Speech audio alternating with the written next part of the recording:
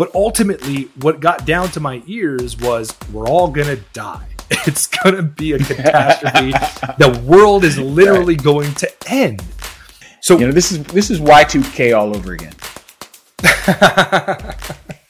There's a weird tension, balance, dissonance even between what people need to know and need to be worried about and what people are worried about and what people do know.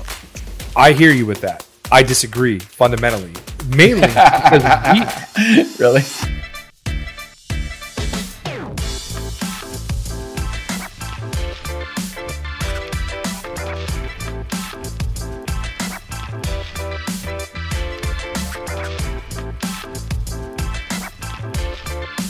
Hey everybody, welcome back to the Cyber Guys podcast, the cybersecurity podcast for everybody. I'm Andrew Valencia, joined as always by Mike Hill. And today we're looking at the World Economic Forum's cybersecurity outlook for 2023 that spawned such headlines like catastrophic mutating event will strike the next 2 years or catastrophic cyber event in the next 2 years guaranteed. But first, please hit the subscribe button if you haven't already. Hit that like button. And if this is your first time joining us, welcome. Thanks for joining us. And if you're coming back, welcome on back. All right, let's jump into it. Andrew, this is going to be a great topic today because everyone in our space, all of our customers, everyone who is a consumer of cybersecurity is quick to think that cybersecurity professionals are all about scaring you, being calamity howlers, end of the world is nigh type stuff. So let's break down the latest iteration of this very thing. This is going to be good. Yeah. So every year, the World Economic Forum comes together. They typically come out with a report. They title the Cybersecurity Outlook for the next 12 months, the next year. And in it, it details a lot of the research that they've done, what they see at a global scale. And recently, if you've looked in the headlines, you'll see that there have been quite a lot of headlines that state World Economic Forum or Davos 2023, states catastrophe, cybersecurity apocalypse. Popular Mechanics had a catastrophic mutating event will strike the world in 2 years, report says. So the question we ask today is that accurate? Is that, even if it is accurate, is it helpful? Or does it contribute to something that we've talked about before? Security fatigue. So this is Y2K all over again. I don't know that it's Y2K all over again. And here's the only reason why I disagree. I don't know that there is a disagreement among experts that yes, the risk is there for what we would consider catastrophic or heavily impactful cybersecurity threats out there. Here's why I say it's like Y2K all over again. Anyone in the 90s when I was really just getting into the cybersecurity space, but was already, having been in IT and being a computer scientist for a while, in the mid 90s, a light bulb went off in the minds of a lot of people that, hey, we've built all these computer systems, critical infrastructure computer systems, with only a 2-digit date for the year. If we get to 00, all of those systems are going to malfunction. That was the awareness that everyone came into. And that's what led the panic. And the truth is, some of the things that could have happened when the year flipped to 2000 could have happened. But it was a matter of how well prepared everyone was. Those organizations that prepared, Y2K, no big deal at all. And it was overblown, and all the calamity howlers were shown to be, really just being excessive. But for organizations that did not update their computer systems, they did find and have catastrophic failures. It's just, we took it seriously. And by taking it seriously, the catastrophe was averted. And that's the thing that I'm getting from this Davos. If everyone stays with the status quo, yes, there could be some truly catastrophic cyber events. But is that really going to be what happens? Well, I'm so glad you actually brought up Y2K, because I feel like I have a very nuanced view on this, because I'm a little bit younger than you. And when Y2K was going on, I was not in cybersecurity. I wasn't even in IT. I was still in school. So everything that came to me about Y2K was planes are going to fall out of the sky and nuclear power plants are going to blow up and we're going to lose power. Our cars aren't going to work anymore. The internet's not going to work. Even in 2000, that was still in 1999. It was still in its infancy. I had gone on the internet probably, 50 times at that point on the family PC. But ultimately, what got down to my ears was we're all going to die. It's going to be a catastrophe. The world is literally going to end. So when I look at these reports that come out of Davos, that yes, the highlights are there, that there is significant risk of a cybersecurity catastrophe happening in the next year. Any subject matter expert we understand that the risk is there, but to the layman, what they're hearing is, oh my God, we're all going to die. Right. So the question, I think we look at that, when we look at those statements and we look at a lot of the journalism that is around cybersecurity as a whole, we look at it with very, very these hot button issues that have clickable headlines that create a lot of buzz.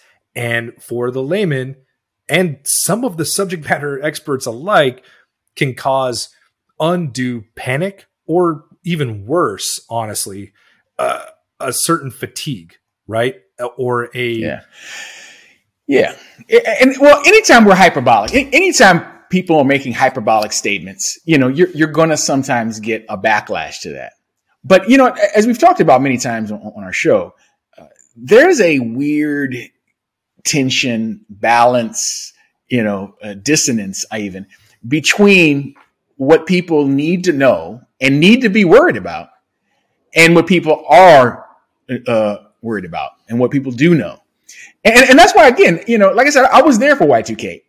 The people who understood what needed to be done and who actually had their people do what needed to be done, it was no big deal. And we didn't get planes falling out of the sky. We didn't get the ultimate catastrophes. That, even though some of that stuff was even overstated then, some of it, particularly in the financial realm, some of that stuff was very, very real. It was very viable that it could have happened. And it's similarly the case with what's coming out of Davos. If we don't improve cybersecurity infrastructure and even the psychology of developing and maintaining security on systems and the need for it, if that doesn't change, then we are just one good hack away from something that would be potentially devastating to either the economy, the critical infrastructure, or something else, maybe something worse. But let's take a look. I mean, what did they say? Yeah, so I mean, I think the important thing to remember about the World Economic Forum's cybersecurity outlook for 2023 is the things that don't make the headlines, right? First and foremost, I mean, I would love to go through. They had a panel called "Protecting Cyberspace Amid Exponential Change," and of course, the baseline of all of the argument here is that the cybersecurity space is ever evolving, right? The threat landscape is evolving almost at an exponential rate, right? So yes, there's cause for concern. Now, before we go through all the bad, oh God, the world's going to end and planes are going to fall out of the sky, gas pipelines are going to blow up, I think it's actually important to look at some of the positives that have come out of this, right? So the cybersecurity outlook, the report that they've published, which, we'll link down in the description below, had some actual positive spots. One of the ones I want to talk about is the state of communication between cybersecurity experts and business leaders. And overall, and we'll put this up on the screen so you can see it, but overall, we've seen an increase in not only awareness of cybersecurity risks, but an overall increase in the understanding and acceptance of the importance of cybersecurity, which that's a big win. Big win for our guys. big win. Right? Because that was not the case. Even recently. It was right. So that's a big win. Big shift in the past year. Right? That essentially we have gained ground in the conversation between business leaders and cybersecurity experts. We have come together more so than we have in the past. Now, I don't get me wrong. The numbers aren't great. We're not even. It's just better. It's just better. So let's bring that up. So right now, there is consensus amongst business leaders and cybersecurity experts and cybersecurity leaders that, with regards to them both strongly agreeing to sector-wide, or the need for sector-wide regulatory enforcement that would increase cyber resilience. What does that mean, right? More regulations, more laws, more need for governance and compliance, right? So 17% of cyber leaders and 29% of business leaders agree on that. That's a lot more than has been in the past. Now, yes. Mike and I, but we have to be honest though. Even though it's more than what used to be passed, both of those are minorities, not majorities. But it's improvement. So we take our wins where we can. So I've tried to be an optimist on this one. Yeah, but ultimately, you got to look at the inverse of the number. I mean, the other side of that number is 70% don't. 70% either agree or neither agree, or I'm sorry, neither agree or nor disagree, or disagree or strongly disagree with that sentiment. There's 70 some odd % of business leaders out there that do not think we need more governance compliance in the cybersecurity industry. That's a big problem. That's something that, Mike, you and I run into quite often, right? Is when we talk to business leaders and we explain the importance of, here are the cyber risks, here's the threat landscape, here's what we recommend you do to safeguard your operations. A lot of times that takes a back seat to the operations themselves. Yeah. Well, and it's because it's viewed as something separate. It's viewed as something new. You have to do some regulatory burden that is being added to their heavy workload as it is, or their heavy operational need as it is. So that's, part of the problem that you get, a number in the 70% range that's not on board because they don't see it. And part of that you got to take on our industry. I mean, we have the problem in our business of people not thinking business, not thinking in terms of how cybersecurity supports mission objectives, business objectives, profit motive, whatever it is. It's just like the old thing we talked about last time. Not appreciating that availability is the core thing that we're really there to provide and protect, not just confidentiality and integrity. But because sometimes as an industry, we fail to give proper recognition to the business priorities, we don't communicate it in those terms well enough or often enough. So we haven't, convinced that other 70% the way we need to. But it's still good to see the improvement. Right. And that's why reports like this, or headlines, quite honestly, where, catastrophe, apocalypse, massive disruptions, those doomsday headlines are a detriment to cybersecurity professionals like us, because the laymen see those headlines. They are not going to go look at the Davos report in depth. They're not going to read 36 pages on what the World Economic Forum sees as the cybersecurity landscape 12 months out. They're not going to look at that. What they are going to see are those headlines with those very, very, minor takeaways, or the worst, case scenarios that are put into those reports. That's what they're going to see. Sensationalism. Sensationalism is always, cornerstone of media. So, and that's unfortunately where we come into, how we go about communicating cybersecurity risk and the reality that is posed by the threat landscape that's out there now. So how do we fix that? How do we discuss that with business leaders and laymen alike? Yeah. That's something that we do a lot in our consulting work, and without plugging our business too much, one of my big mantras is right sizing, not repeating. The idea that we're just going to take rules and arbitrarily apply them to every organization, it's just not the way to do it. Right sizing the solution for what each organization needs is the only way to get the necessary buy-in. But that's not the status of our industry right now. Our industry is heavily driven by two factors: technology and regulation. So you're either implementing the latest technology or you're burdened by the latest regulation. But the reality is everybody needs cybersecurity, and most organizations, small businesses, mid-sized businesses, and everybody else is somewhere in between. They may not be a regulated industry. They may not be able to afford, the latest, greatest AI-driven predictive analytic cybersecurity threat hunting software. But everybody still needs it. And the thing is, they shouldn't feel burdened with this huge monstrosity of best practices, but rather should be able to find the right size solution that's adequate to their needs and that meets their goals. That's really what is often missing. And that's the piece that, I've been focusing a lot on. We've been focusing a lot on with our business to help organizations get the pieces of these best practices that fit them, that will work for them, that they need. Yeah, that's always the risk between governance and compliance, right? Is there is always a risk of turning any type of governance or compliance exercise into a box check game, right? Where you simply follow a list of instructions or a list of regulations and are more focused on doing whatever it takes to check the box, as opposed to actually implementing cybersecurity best practices and standards.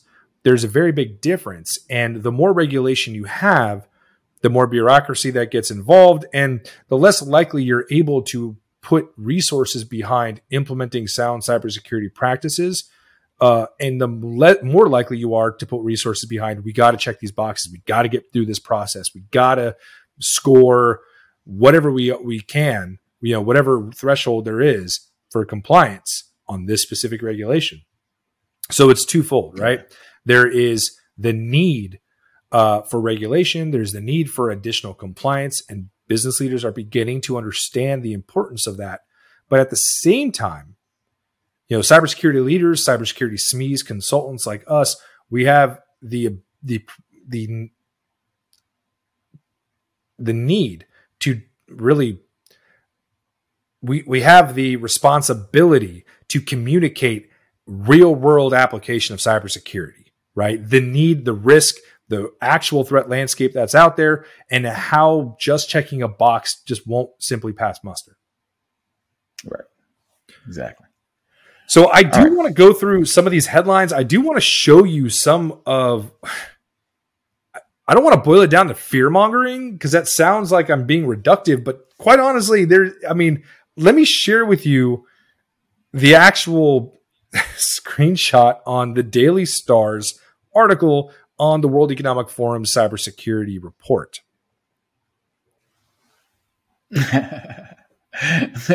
All right, it doesn't look good when you start off with guys in these biohazard suits. I mean, the picture of guys in biohazard suits. Okay, that's the first thing you see. Guys in biohazard suits.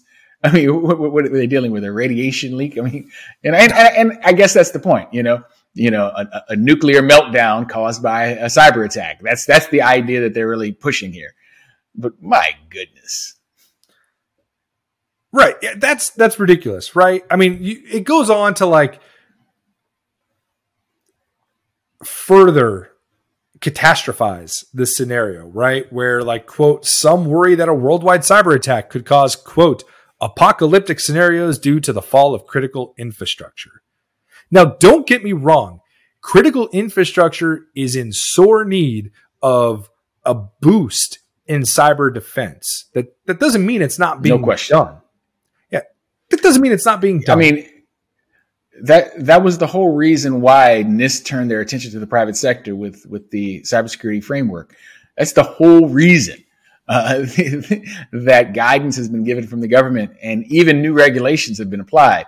But yeah, you show this colorful drawing of deadly viruses and guys in biohazard suits, and say, "Ooh, what if they hacked into a place where they're experimenting and studying the most deadly viruses in existence, and all of a sudden now that's been contaminated the water table, and now it's spreading from patient zero around the world, all because of a cyber attack that targeted these bioresearch facilities." Okay, yeah, that's a scary thing. Sure, put it on the cover. Why not? Come on, man. That's sensationalism at its worst. It's not great. And then when you actually like peek back behind what we're talking about here, this is a quote from the Albanian prime minister that, basically they're saying, hey, the societal collapse from a catastrophic cyber attack could be worse than what we saw with COVID-19. And I know every cybersecurity SME that hears that goes, duh. Like, we know that. It's true. We understand that. We get that. We have a full understanding of what could happen. But to the layman, what does that do? Right? What is it doing except anything but sensationalizing and really catastrophizing something that perhaps doesn't need catastrophizing? Yeah. But, the thing is, I hate to straddle between two different perspectives on this, but I kind of have to. On one hand, when you don't create this level of fear, concern, angst, the motivation to get people off their tuckuses to do something is just not there. I go back again to Y2K because I lived through it. We worked in it.